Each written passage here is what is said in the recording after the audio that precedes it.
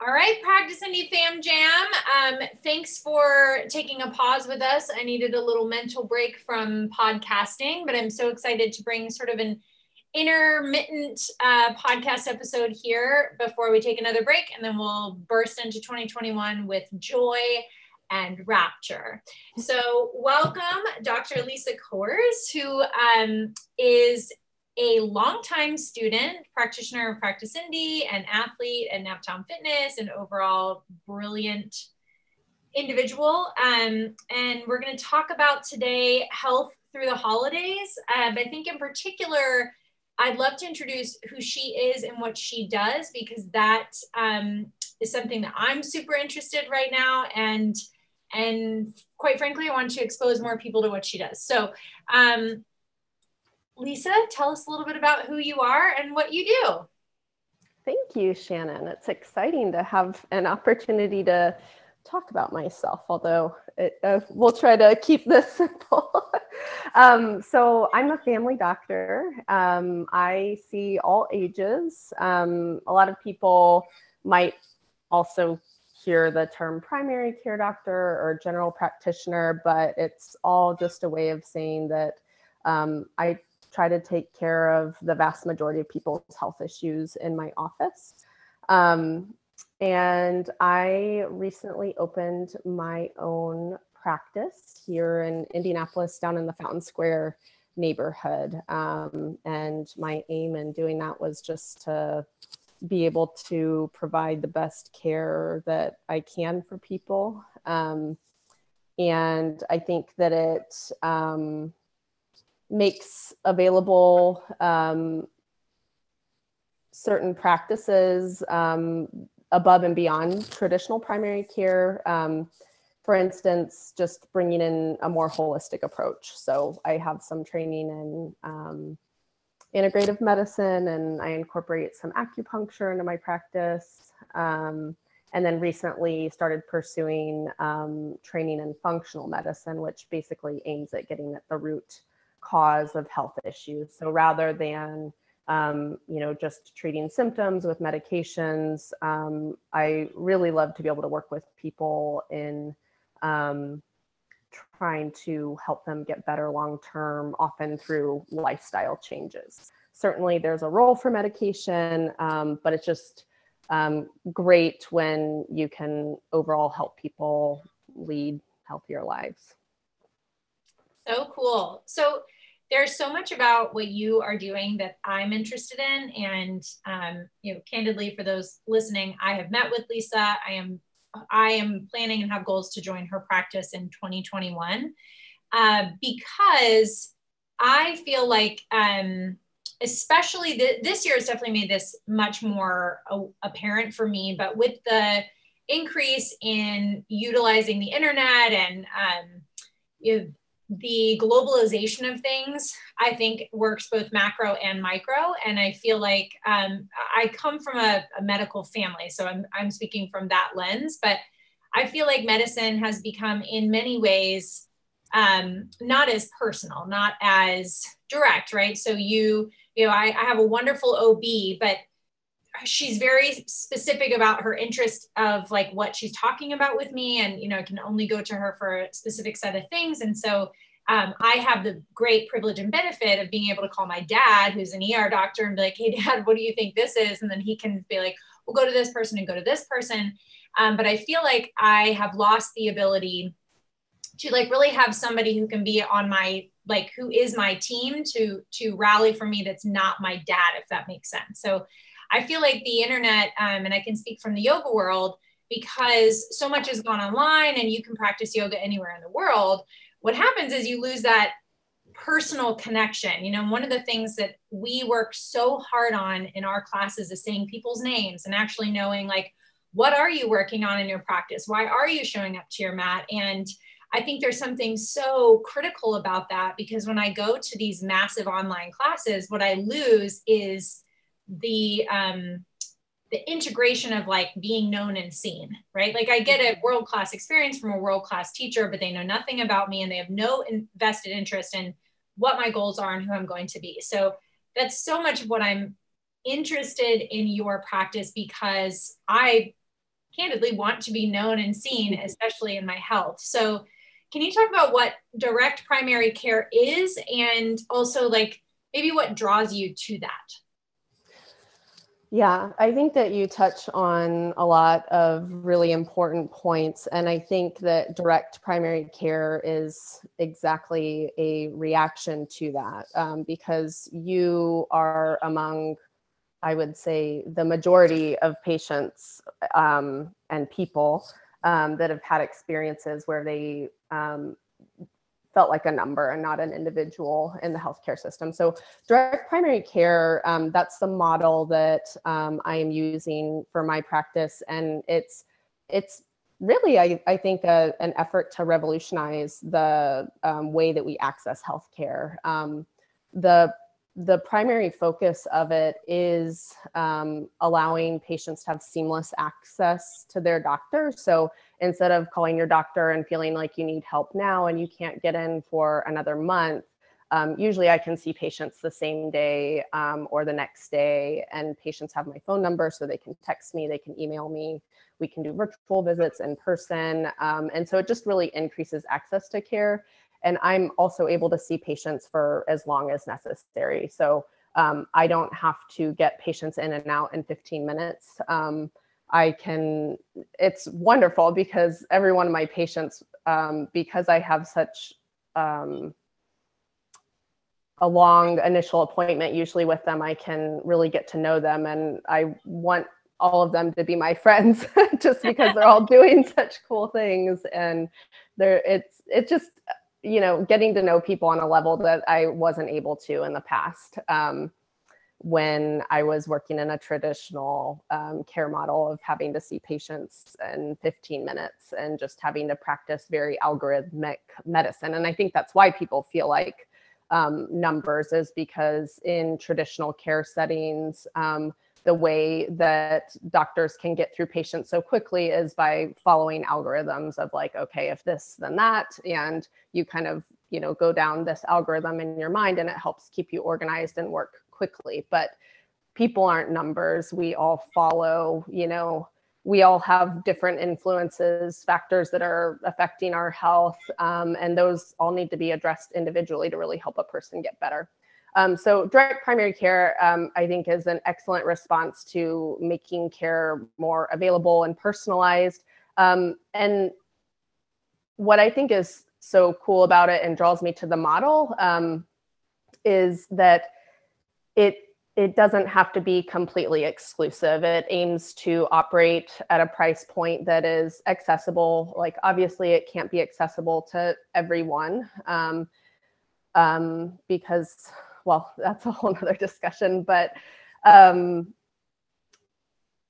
we really aim for price transparency. And I think that that's a hugely important aspect of medical care, is that, I can have, when I'm making recommendations to my patients, I know exactly how much things cost, and I can help make a plan that takes into account financial health as well as all the other aspects that are important in making that decision.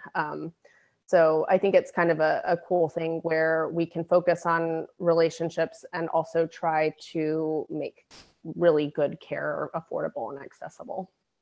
So cool. One tangent is that I've just now at 33 started, and it's, earmuffs to any men listening that don't like talking about periods, or women, or, anyone who doesn't choose either side of that. But I have just started tracking my period for the first time in 33 years, which is so wild. And just that awareness of self, I think, in a more direct primary care model is something that is, when I'm working one-on-one with someone, I have an invitation to be much more personalized and to notice the rhythms of my own body and to be more in tune with that instead of farming it out to someone to tell me how I should feel about that. And again, I come from a medical family and I believe in both systems. I know there's merit and necessity in both systems, but I am most interested in that pursuit of knowing myself and being seen and heard, not just for myself, but those who I recruit to be on my, healthcare team. So I think that's so valuable. And even just thinking about joining your model has brought me more awareness to like taking ownership of my health and like really, really getting to know the rhythms of my body and that kind of thing. So I think that is one of the many benefits of what you do and how you're doing it.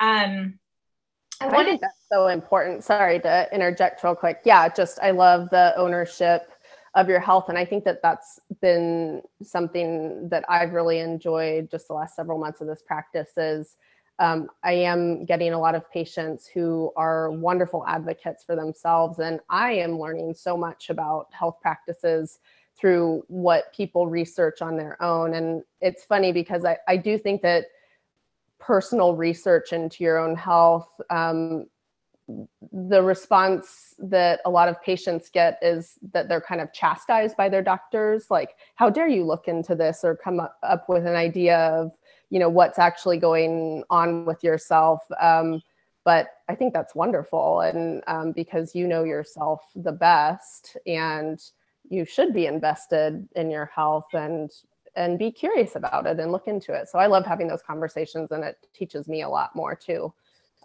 about medicine, just seeing what ideas people come up with. I think that's really important. Yeah, my dad and I have this conversation often because I think there's a large difference in just Googling your symptoms and taking the first 3 hits on the page, you know, and not having the background information, like not taking the time to get to know yourself of like, is this irregular or what is this in comparison to, you know, versus if you're someone who journals about your body and knows your cycles and things like that and says, look, I know that these things happen regularly and here's an irregularity and here's, you know, I think there's a big difference between just Googling and coming to your doctor and saying, this is the facts versus like having built into your life the awareness of your health and your own rhythms to be able to say like, I've really looked into this and these are the patterns and this is where that's not lining up. You know, he has shared he's much more inclined to have that conversation than, well, I Googled it and here's the answer. You know, he's like, well, I went to medical school for however many years and I've been a doctor for this long. Like I can tell you that doesn't line up. So I definitely, I know that it could be frustrating to just get a Google hit in your office and be like, this is what's happening with me. But I also think, you know, if you take the time, which is what the name Practice Indy, what we're trying to advocate in our practice is to teach you how to be in full ownership of yourself.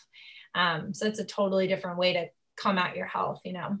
So you touched on something with financial health, which I think is one of the conversations we had about acupuncture, and we talked about vaccines for my kids. We talked about acupuncture, is that you do come at it such a holistic approach, because I know people listening to this come from many different sides of many different health camps. And I think that's what makes our country unique and interesting, is that we are able to do those things.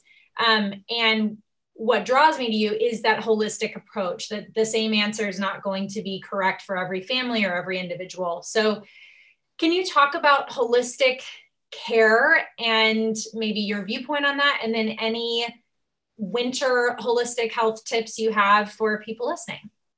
Sure. So holistic care, as I look at it, is looking at the whole person and coming up with a plan that is approachable and accessible to the individual. So, you know, I think that, you know, typically when we think of holistic health, we think of no medicine, you know, using plants and herbs and things like that. And I certainly like to bring that into my practice when my patients are interested in that. But the real aim is just to address the whole person. So I think that first, I facilitate that by being able to manage the majority of health issues in my office. So, you know, because I have more time with my patients, I can spend more time figuring out what's going on. I don't have to refer to, you know, the cardiologist for chest pain or the dermatologist for every rash. Now, strange things come up, and specialists certainly are wonderful to have in those cases. But I think a lot of people benefit when they have one person kind of addressing the majority of their health issues and then getting input when it's necessary, but to kind of be the quarterback of what's going on. So yeah, first, just kind of in terms of being able to see a person for the majority of their needs in my office, being able to see all ages. So being able to see all members of a family. I love that. Knowing several people within the same family sheds a lot of light on what's going on with an individual. And so it's so valuable to, know several people and more about their family and what's going on. And then holistic from the perspective of being willing to incorporate several different approaches to health and wellness. I mentioned kind of integrative medicine, which is drawing from the many practices of different traditions of medicine, whether it's traditional Chinese medicine or naturopathy, homeopathy, allopathic medicine, which is like your MDs and DOs, all of these practices of trying to help a person be well have important things to contribute. And different people have different willingness to incorporate those different practices. And so I think what I can do is offer kind of a bridge between what I often refer to as mainstream medicine, like, your MD or DO who learned, allopathic medicine in a mainstream medical school. And, what we often kind of lump together as alternative practices, which I think, shifting towards the terminology of integrative medicine to value all of these practices and the role that they play in helping a person get better.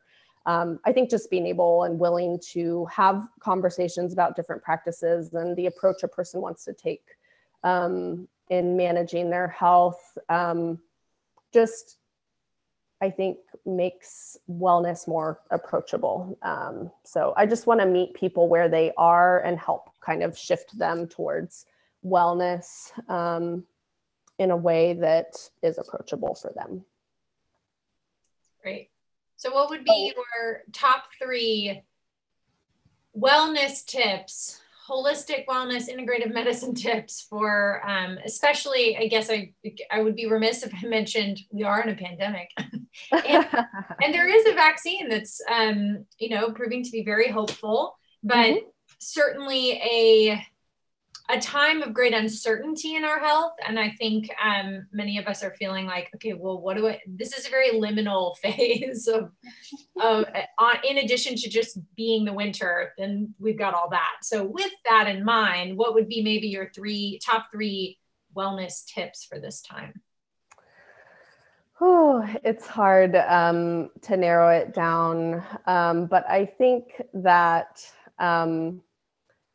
number one, it's important to engage in the markers of changes in seasons and time. There's a whole really interesting study of kind of the rhythms of life called chronobiology that plays a really important role in our health. And I think what is nice for us is that it means that we have permission to celebrate here and there. And so it's important to enjoy some of the holidays and the foods that come along with it in a way that's guilt-free. I think on the flip side, obviously, we all worry about overindulgence, but enjoying things is important. And so I think first and foremost, after a really difficult year, trying to find a way to enjoy the new year, or, if you're celebrating Christmas or other holidays, to just indulge in that a little bit. Love that. But then kind of getting back on track, I absolutely love the goal setting workshop that you host, Shannon. And looking back on what really, I think, spurred my investment in my own health was probably about 13 years ago, when my partner Jacob and I made a New Year's resolution to exercise regularly, and we joined the CrossFit gym in our neighborhood. And we really hadn't regularly exercised or thought a whole lot about our health before that. And I think really I look back on that and really attribute my health and just interest in it to making that decision one year and sticking with it. And, it's been an up and down, sometimes doing a lot better than others, but, goals are really important. And, it's a really great way to make sustainable changes in our health, are setting goals. And it also creates a sense of optimism. Having something to look forward to is very important for our health. I might add 2 additional things. You said top 3, but quick plug for sleep. Sleep is absolutely essential. Mm-hmm. There's just no getting around it. If you think that you can do what you need to do on less than 6, but probably more ideally 8 hours of sleep, you're really sacrificing your health when you do that. And it's not easy because there's all sort of things that interrupt our sleep. But that's something that, working with a doctor, or even being, your own health advocate, it's just really important to focus on. And there's a lot of information about how to improve your sleep. The last thing I was just going to say is kind of managing relationships, which is super difficult over the holidays. But, perhaps in a time where we can't connect with all the people that we would normally want to, in some ways it might also be a blessing to not have to run into the people that we find stressful. But it's also a good time to make a list of the people that you feel rejuvenated when you're talking with and reconnecting with. Make a list of those people that you want to call over the next few weeks and have a nice conversation with them. That's really important to keep connected with those people. And if there's people that you're avoiding and feel somewhat relieved that you don't have to see them because of COVID, it might also be a good time to think about, settling whatever issues are plaguing that relationship, because it also just contributes a lot to just alleviating stress, which again is super important for our health. So good. Yeah, the sleep thing. I don't operate on less than 8. I mean, 8 to 10. I'm a loony when it comes to my sleep. Oh, absolutely. Well, and that's just it. Is I felt bad for so long for needing so much sleep, but it serves your health well. It's very important. Mm-hmm. Well, Lisa, I cannot thank you enough for taking the time and honestly for doing what you're doing. A small story, my oldest brother, who's an amazing plastic surgeon, he does incredible things in the world and helps a lot of people. His original goal was to be a family doctor. And I remember him saying he wanted to live in a small Alabama town and be the doctor and ride his horse to people's houses. And I was like, yeah, that's not real. But I remember admiring that so much. And I always, when he ended up becoming a plastic surgeon, obviously I'm so happy for him. But I always was kind of like mournful for like, does that even exist anymore? And so when you came up doing this, it was like such a like heartwarming, like, oh my gosh, we're like getting back to this like being seen and known neighborhood thing in medicine, and I'm here for it. So thank you for having the courage to do what you're doing. Thank you, and thanks for being interested and supporting the idea. Yeah, I think we're coming kind of full circle. You know, I guess they always say what goes around comes around, and I kind of feel like that's the shift we're making or seeing somewhat in medicine, which is a good thing, I think, in this case. Yeah, so cool. Well, you can find Lisa at her website, fountain-square-md.com. I will put that in the notes, and everyone have a safe and happy holiday. And again, thank you. Thank you.